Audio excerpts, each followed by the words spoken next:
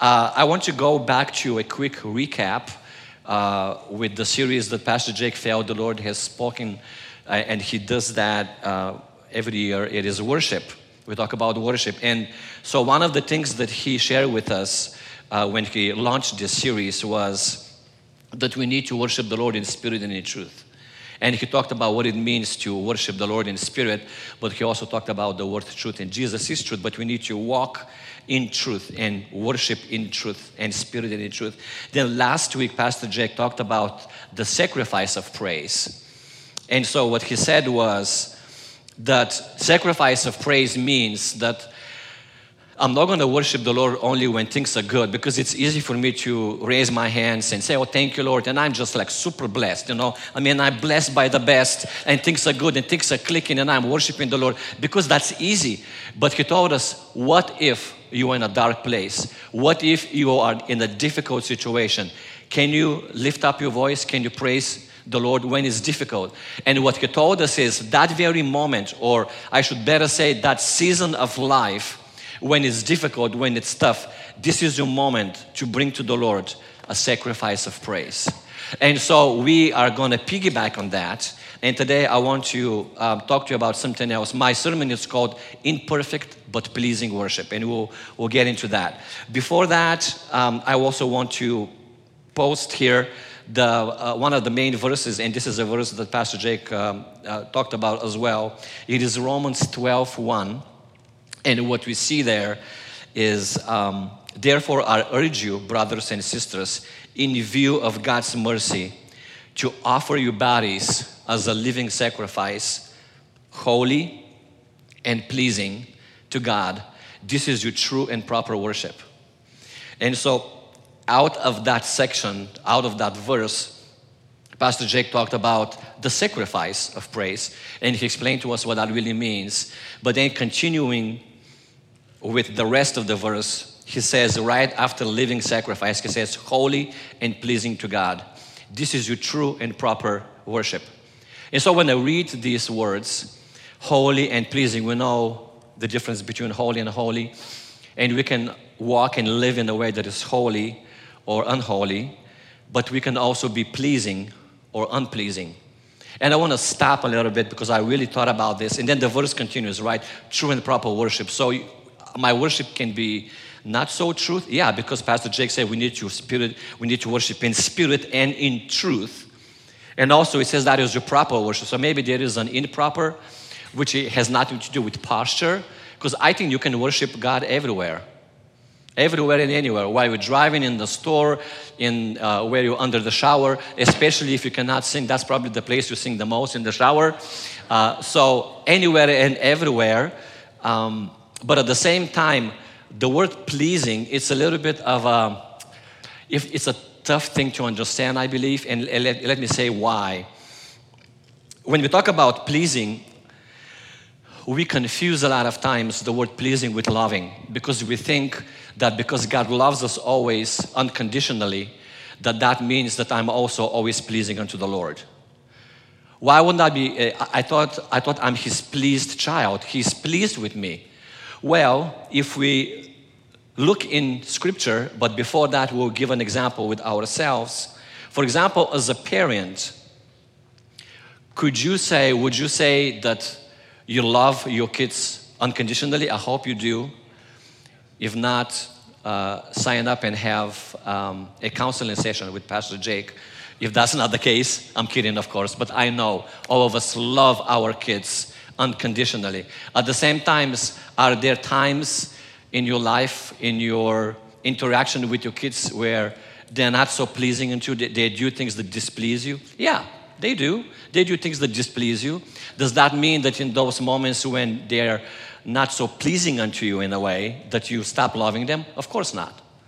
And so in this light, we see about the love of God in Romans chapter 8, verses 35 to 39. I want you to read that, and I pray that this will really sink into our hearts about the love of God.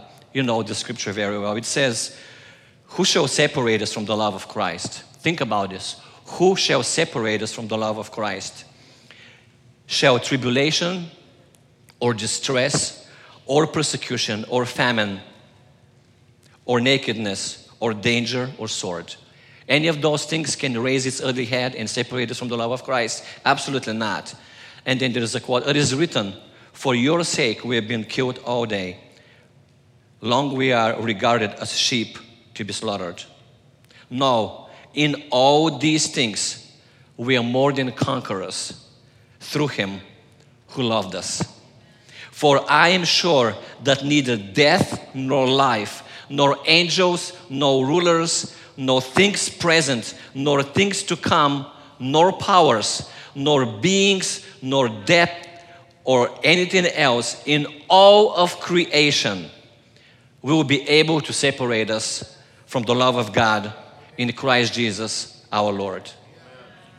So regardless of what you do, regardless of what I do, nor circumstances, nothing on earth, nothing in the heavens, meaning in the spiritual world, or troubles or persecution or sword, or good times or bad times, or times when we are in great need, times of distress, times of depression, anything can separate us from the love of God. That means nothing can make God stop loving you. But that is different than the same loving God who tells us this morning that nothing in this world can ever separate us from this love. He also tells us that we can be pleasing or displeasing. And I wanted to look into that because today I'm going to talk about improper but pleasing worship. And so we see that in, let me find this place. All right. So we're going to look into Hebrews 11:6. And this is what Hebrews, this is the faith chapter, says in the verse 6. And without faith it is impossible to please God. For whoever would draw near to God must believe that He exists and that He rewards those who seek Him. Another translation says, and that He rewards those who earnestly seek Him. I love that better. And so the Word of God says that without faith it is not possible to please God. That very same loving God who loves us regardless, no matter what, says that in order for me to be pleasing unto Him, I need to activate my faith. And when I walk in faith, when I operate in faith, then I can please Him. Why? Scripture says we walk by faith and not by sight. That's how we operate. This is your, what is it called? Modus operandi. This is how you function in this life. It is faith. And so God says when you activate your faith, this is how you can reach the throne of God and you can ask of me things and I'm pleased.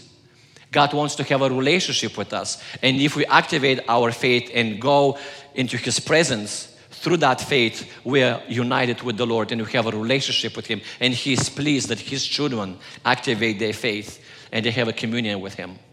So we see that the Word of God tells us that yes, God says if you want to please me, you need to do that by faith. And then Hebrews 12:28 says, therefore, since we are receiving a kingdom that cannot be shaken, let us be thankful and worship God acceptably with reverence and in awe, for all God is consuming fire. So what we see here is that in this scripture it says that the worship to God can be acceptable with reverence. So our worship can be pleasing or displeasing, and our worship can also be acceptable. Speaking of faith, I'm also reminded of the book of James where he talks about the relationship between faith and works. Why is that important? Well, when we say faith, the way the Bible defines faith is very different than the way the world defines faith. Because you will get to talk to people if you share your faith and in any kind of conversation and they will tell you, yeah, I believe in God. I'm a good person. I'm maybe not as radical as you are, like you guys go to church every Sunday and all that stuff, but I believe in God. And what would you say to that? But the Bible says, no, that's not how it is. And so James talks to us about that in the chapter 2, verses 14 through 16. Let's look into that as well. What good is it, my brothers, if someone says that he has faith but does not have good works? Can that faith save him? If a brother or a sister is poorly clothed and lacking in daily food, and one of you says to them, go in peace, be warm and filled, without giving them the things they need for their body, what good is that? So also faith by itself, if it does not have works, is dead. So James says just saying that you believe is not enough. So when we said about how we need to activate our faith so that we are pleasing unto the Lord, there's something else that needs to be attached to that, and that is the fact that we don't always define faith the way God defines faith. And then James continues and he says in verses 18 and 19, but someone will say, you have faith and I have works. Show me your faith apart from your works, and I will show you my faith by my works. You believe that God is one? You do well. Even the demons believe and shudder. And then in verse 26 it says, for as the body apart from the spirit is dead, also faith apart from works is dead. But notice what verse 19 says. You believe that God is one. You do well. Even the demons believe. Wow, this is exactly what we said. Just admitting that God exists is not enough. Even the demons know that God exists, and they even shudder, they even tremble in front of His presence. But that is not the type of faith that James is talking about. So we need to define and understand exactly what we're talking about when we say that when we activate our faith, we become pleasing unto the Lord. It is different than what the Word says. And so now what we're saying and what we're seeing is this. God can love us just the way we love our kids. But then in that state of me being eternally and consistently loved by God, I can be pleasing or displeasing Him. Maybe I can grieve His heart, or I can please Him. And then I understand that the way I can please God is by faith. But then I also understand that my faith is different than what the world says it is. And that there's two things to it. I have to have faith and I have to have good works. Now I'm not saying that we are saved by our good works. And I'm not just preaching morality for morality's sake. I'm not talking about a behavior modification of some sorts. But you see, when I have genuine faith in God, the byproduct of my faith is my works. So the locomotive, the engine is my faith. And everything else that the locomotive pulls behind it is my good works. I'm not putting my good works before the engine. But my genuine faith produces, or this is the byproduct of my sincere faith in Christ, is my good works. And so what James is saying is, when I see that you lack good works, I have to question your sincere faith, because I'm not seeing the byproduct of what should be there if your faith was genuine in the first place. So I want to make sure I'm not preaching about being saved. I'm not Catholic, okay? And nothing, God bless them, and I believe there will be sincere Catholics who are saved, okay? But I'm not talking about the way they see Scripture, about being, having faith in God and having faith in Jesus, but also that you have to show good works, and good works can also, in a way, save you and get you to heaven. No. Faith and byproduct of my sincere faith is my good works. And so when we understand that, then we have to see the relationship between my faith and my good works and my lifestyle in order to understand how exactly am I going to be pleased. And you'll see logically where I'm going with this. So the faith that I believe, my understanding and my faith in God, the sacrifice on the cross, what Jesus Christ has done for me, that faith of doctrine, salvation, saved by grace, the sinless life of Christ, His virgin birth, all of these things that are part of my faith in Jesus is called orthodoxy. Orthodoxy basically means authorized or generally accepted theory or doctrine. If you heard of the so-called Orthodox Christianity, that means that when a preacher preaches, he preaches what is called sound doctrine. That is orthodox faith, meaning right, acceptable theory, the way it is written in the Bible. The doctrines of our faith, when we believe that in its accurate state, I would also say orthodoxy is right believing. The right believing in the proper context. And I want to mention the proper context, because a lot of times Scripture is put out of context. And then the right place is been twisted. So my right, proper belief of Scripture in the proper context is called sound theology, or it's called orthodoxy. So on one side, I have my orthodoxy, I have my right faith, and that's part of the faith that I have to have in order to be pleasing unto the Lord. But then also James says, remember, good works, they're the byproduct, they're attached to my faith. And those good works is what is actually called orthopraxy. Orthopraxy means correctness of action or practice. So I have my orthodoxy, right beliefs, and I have my orthopraxy, right actions. And I would like to suggest to you that those two are my legs of my walk with the Lord. Have you guys ever heard of this Christian saying that we say, my walk with the Lord? How is your walk with the Lord? Well, I'm walking on my 2 feet. And my walk with the Lord is defined by my orthodoxy and my orthopraxy. I should not go more than this because something might crack. But this is, right now I'm walking with the Lord. Orthodoxy, orthopraxy, orthodoxy, orthopraxy. This is what James is talking about. Right believing, right doing. Right believing, right doing. And so I have 2 feet. And one of them is orthodoxy. The other one is orthopraxy. One of them is that I believe the right things in the right context. The other thing is that as a byproduct, I do the right things. And when I do those two things, my walk with the Lord is pleasing unto Him.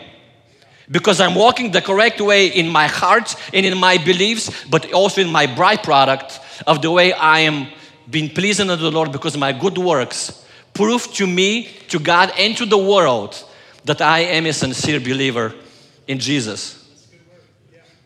And so what did we learn? Pleasing unto God must be activated by faith. My faith isn't mere acceptance of God's existence, but must be shown by my good works. And my good works must be the second foot of my walk with the Lord. But you see, when I walk, I struggle. And I think all of us struggle because we're imperfect. A lot of times, especially as a preacher, I know very well what the Bible says. And all of us, we know what the Bible says about other people, right? Right? We always, well, the Bible says this. I mean, we are really good preachers, especially in our Christian churches, right? I have all of the ideas about Kanye West, if he's a sincere Christian or not. I know everything I can quote, and I have a very firm beliefs about somebody else. Oh, I can tell you what I think about him, whether or not he's a Christian, right? I can tell you about Justin Bieber. Any believers here? Oh, I heard he had an album with Hillsong. Oh, I can tell you what I really think about him. Because this foot is really good. My orthodoxy is very good. I know how to preach. I know what to tell other people to think. I have my opinion about everything. But when it comes to my orthopraxy, oh, right? My orthodoxy is good, but my orthopraxy ain't that good. This morning I had to apologize to my wife. Because yesterday, I was not as loving as I needed to be. Amen? Can we all be real? You guys remember Mike said that one of the reasons why he loves our church because we are real here? Yeah, I'm imperfect just like you. I needed to go and apologize. I ain't going to come and preach if I didn't do that. But yesterday, we had a disagreement. Guess what it was about? I'm a guy. Of course it was about food. Of course it was. Yeah. You know, I wanted her to cook this, she wanted this, and I'm like, I'm getting hangry, because about a guy, it's all about food. But you see, I'm not judging you, my orthopraxy, even though I've been preaching for 25 years, man, I struggle on a daily basis. And I know what to do, but Paul says, even though I want to do the right, I can't always do the right thing. Even though I know what to do, I can't do the right thing. And this is the struggle. This is the holy tension between my orthodoxy and my orthopraxy. Because even though I know about other people, and then the Holy Spirit comes and convicts me, I am constantly limping because my walk with the Lord is defined not only by what I know, but also by what I should do. You guys remember a story about somebody who was limping in the Bible? Going back to Genesis, you guys remember the guy Jacob? What happened with him? Genesis 32:25. When the man saw that he did not prevail against Jacob, he touched his hip, his socket, and Jacob's hip was put out of joint, and he wrestled with him. Jacob knew of God, but here after the encounter with God, God dislocated his hip and he was limping. I don't know if he was limping for the rest of his life or not. Another scripture says that he was leaning on his staff, so maybe he did limp forever. Maybe he limped, or maybe he was leaning against his staff because he was old of age. I ain't gonna make a doctrine because I don't know. But even if it was for just a moment, the moment Jacob encountered God, his walk was changed. Do you understand what I'm going with this? His walk was changed. But obviously, because now, not only that he knew of God, he had an encounter and he knew God personally, which was his orthodoxy. But then God touched his hip and his orthopraxy changed because God changed his identity. He said, you're not going to be Jacob anymore, you're going to be Israel. And in that new identity, he actually did walk differently because he had that encounter with God. But you see, his walk changed. There is a spiritual significance to what happened to him because Jacob's walk changed, and until this day the nation of Israel still celebrates that. There's this special area from the animal when they have the sacrifice that they don't eat because they remember how Jacob's hip was touched and how his walk was changed, and then they remember that they're holy nation unto the Lord. Holy means set apart, and God has set them apart that they would walk differently in comparison to the whole world because Jesus is going to come out of the loins of Israel and they're holy nation unto the Lord and they need to walk differently. And you and I are called to walk differently because we are royal priesthood, right? Amen. But you see, the thing that I have about me and about the times that I don't do so well and I should is that when I have a difficulty with my orthopraxy, when I have a difficulty with the way I walk and the way I should act and my actions and my byproduct of my faith, is that I find myself more and more that I am incredibly imperfect. Hello? Right? Every one of us. So I'm not here to condemn anyone or make you feel bad because I was the first one to admit that it was yesterday, okay? It wasn't like, yeah, I sinned like 5 years ago. No, it was yesterday. It was last night. This is one of those things, Pastor Jacob can attest to it. God always tests you before you preach. Doesn't he, Pastor Jake? He always finds a way to challenge me if I'm going to be real. And I am, with my shortcomings and everything, to say, I'm going to step up. And it's always, God always tests me with what am I going to preach next. He always does. He wants to make sure my heart is in the right place. So I'm imperfect, you're imperfect, and I have my struggles that are different than your struggles. And you're probably thinking, well, you've been talking about these good works, and I don't know how much good works I have, but if you know my bad works, Mario, I'm never going to be accepted by God if this is what you're saying. And this is not what I'm saying, and we're going to get into it. Because I'm not talking about being this holier than thou people and others feel like they can't even measure up.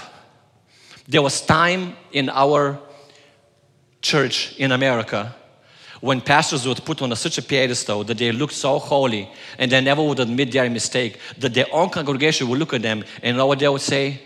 I can never measure up. I can never be like him. I can never be like her, this leader or that leader. I think those times are gone. I think more and more people are realizing that this is not going to help you. It's not going to help your church. It's not going to help the people who listen to your messages. Because it's not about being perfect. It's about being imperfect and being sincere, like David. David was an adulterer, he was a murderer, and whole other things. And God called him what? A man after my own heart. Because he was quick to repent, and he was quick to be real with the Lord.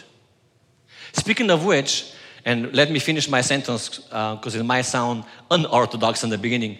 Do you know that God doesn't want you to be holy? He wants you to be honest. And when you are honest, He makes you holy. God doesn't want you to be holy on yourself. is the same HH, holy. He wants you to be honest. And when you're honest with Him, He makes you holy. We don't understand the pattern.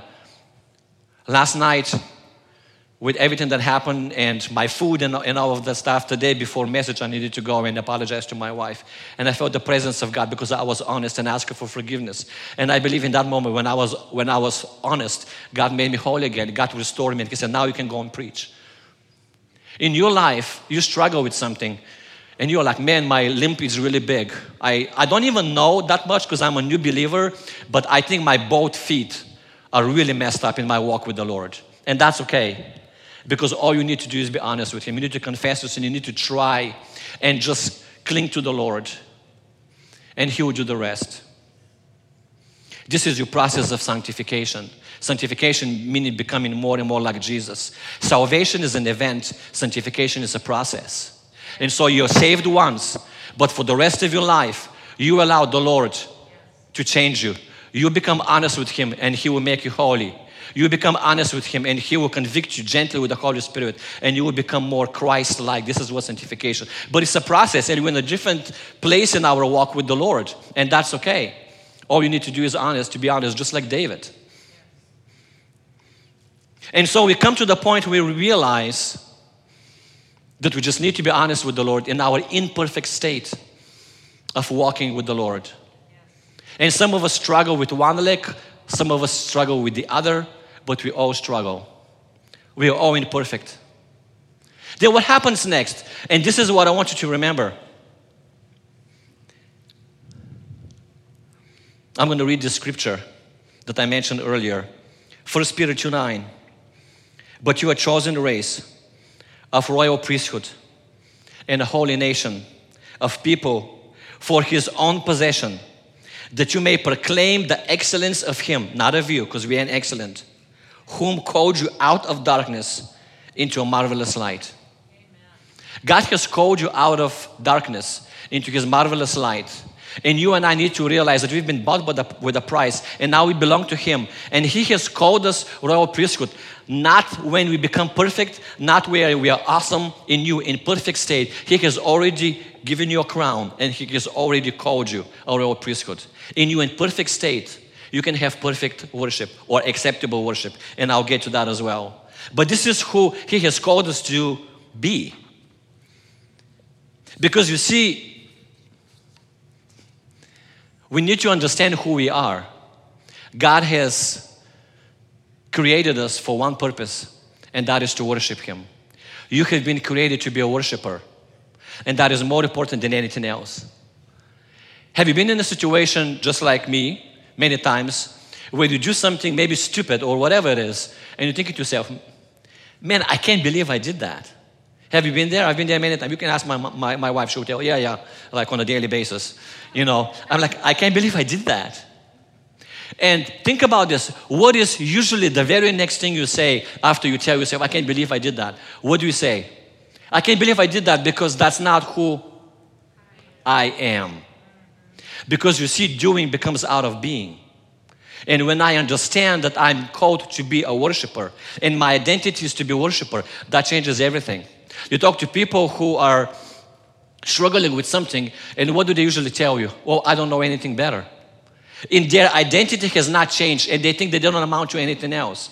But if you see yourself as a worshiper, every time something happens, you are saying, I'm called to be a worshiper. This is not who I am. And then the next time that happens, when you tell yourself, Mario, this is not who I am, then I'm honest with God and say, God, forgive me, God, help me, because you have called me to be a worshiper, and that's not who I am. And then when you're honest with Him, He will make you holy. And then you go, and you continue walking. And next time you stumble, you wake up and say, God, this is not who you have called me to be. And He says, you are forgiven. And then you make a bold step, and you continue walking. And then the next time you stumble and you tell yourself, God, this is not who you have called me to be. This is not who I am. And then you're honest with Him. And He cleanses you and makes you holy. And then you make a jump. And then one day after 5-10 years, you walk back and you see that your stumbling has become less and less. Not because you have a moral behavior modification, but you have realized who you are. Because of who you are comes out what you do. It is not what I do, it's who I am that determines my next thing. When I realize that I am called by God to be a worshiper, not just in my words or in my lifting of hands, and Pastor Jake talked about that, but everything I do, it's worship. Do you know that today announcements were worship? The act of announcement is worship because we tell the church and the world, we're doing things here. This is a church that is alive. This is a church that has things. This is a church that plans. This is a church that wants to reach out. Our boring announcements are an act of worship. Our message about giving is an act of worship because every time you give a part of yourself, of your time and energy and sweat and blood. When you leave this church, our church, and you go tomorrow to work, it is an act of worship because God has called us to do our very best. And when we work, we need to be salt and light. And this is a mission field that God has called you to be a worshiper. When you go to the store and you stop and someone is having a hard time and you say, hey, I don't know, just the Lord, this might be crazy, but the Lord told me that I need to stop. How are you doing? I don't know you, but can I pray for you? This is an act of worship. It's mission, but it's also an act of worship. When you go to the gas station and someone is looking in their pockets and you say, hey, what's wrong? I can't believe I did that. I forgot my wallet at home. Can I pay for your gas? Who are you? It doesn't matter. I just want to tell you God loves you. And you pay for the gas. This is an act of worship. Everything I do is an act of worship. And then when I realize that in my imperfect state, when I make a mistake after mistake, mistake after mistake, if I'm honest and God cleanses me and I understand that out of my being, I really understand who God is. And in my heart of hearts, I want to do nothing else but please Him. And everything in my life is an act of worship. Then in my imperfect state, still imperfect, my worship is acceptable and pleasing. I don't want you to feel guilty. I don't want you to feel like you're nothing. But you and I, all of us are imperfect. And I want to tell you that in this very moment, if your heart's desire is to worship God and to bring Him glory, regardless of how imperfect you see yourself, your life, your identity, and the way you please and the way you worship God is pleasing unto Him. It's pleasing unto Him. So you see, identity is the key. Because what we realize is that out of our being comes our doing. I have 2 more things to share. I want to give an opportunity to those of you and also online who maybe are not sure where their relationship with the Lord is. I want to give you an opportunity to make it right. I want you to know that Jesus loves you with the type of love that nobody will ever have for you as a person. Not of what you do, of who you are. Because in your identity, you have been created in His image. And He gave His very best, His one and only Son. This is how much you mean to Him. This is how precious you are to Him. And if you're not sure, if you tell me, Mario, I'm not sure where my relationship is, I want to ask you, do you remember a time when you have actually prayed and accepted Jesus? Because if you can go back and you don't remember a time and a moment in your life where you have actually prayed and accepted Jesus, most likely you don't know Him. So I would like all of us to bow our heads and I want to give you a chance for our congregation and also those who watch online. Would you please repeat after me? And if you here today feel like this prayer is for you, would you please quickly indicate with the raising of your hand that you would like to accept Jesus? If you're not sure where you stand, that you're telling not me but the Lord, Lord, I am here to repent of my sins and to accept you as my Lord and Savior. Father God, I admit that I'm a sinner. But I believe that Jesus Christ is the Son of the living God. I believe that He died on the third day, was raised, but He died for my sins. And I repent of my sins and I ask you, Lord, for forgiveness. Would you please forgive me? But I accept you as my Lord and as my Savior. And I believe that right now, as I have accepted you as my Savior, I'm your child. In Jesus' name, amen. The next thing I wanted to challenge you with is, how is your walk with the Lord? Do you feel like one of your legs is really in need of strength? And you think like, yeah, I think I can do better in these areas. Don't try on your own. Just be honest and He will make you holy. Just cry out to Him and say, Lord, I want to do better, not just for the sake of being better, but because I want to offer you an acceptable worship for the rest of my life. I want to be a worshiper of yours. You know where you stand with the Lord. But I want you to give Him a promise this morning and say, you know what? I'm going to work on this. I'm going to be honest with Him. Maybe there is something in your life where you have struggled for a long time and nobody knows about it. Whatever that is. God has called us to be better husbands, including me. God has called us to be better wives. God has called us to be better parents. God has called us to be better at work. God has called us to be careful what we watch and what we hear, what we read. God has called us to be better with what we say. God has called us to be better in our hearts with the things we desire, the things we despise, the things we love and hate. And if that is you, all I'm telling you is that God is here for you and not against you. He wants to grab you by the hand and pick you up. And He wants to tell you your identity is a worshiper and you are imperfect. That's okay. Just be honest with me. I will do the rest. And I want to tell you one last thing of the way, and this is one of the most amazing ways, you can look now, of how our worship is pleasing unto Him. I hope I don't start crying because I'm usually a crier. I look at our church and it's absolutely amazing. It is absolutely amazing. Look at what it says about Christianity, about what's going to be by the throne of God. Behold, how good and pleasant it is when brothers dwell in unity. And Jesus says, this is His prayer, that they may all be one, just as you, Father, are in me and I am in you. I look at our church and I see a lot of Scandinavians and maybe some German, maybe some from French, a lot of Caucasians. I see some Eastern Europeans, a few. I know we have a brother from Ghana. You know where I'm going with this, right? We have African Americans.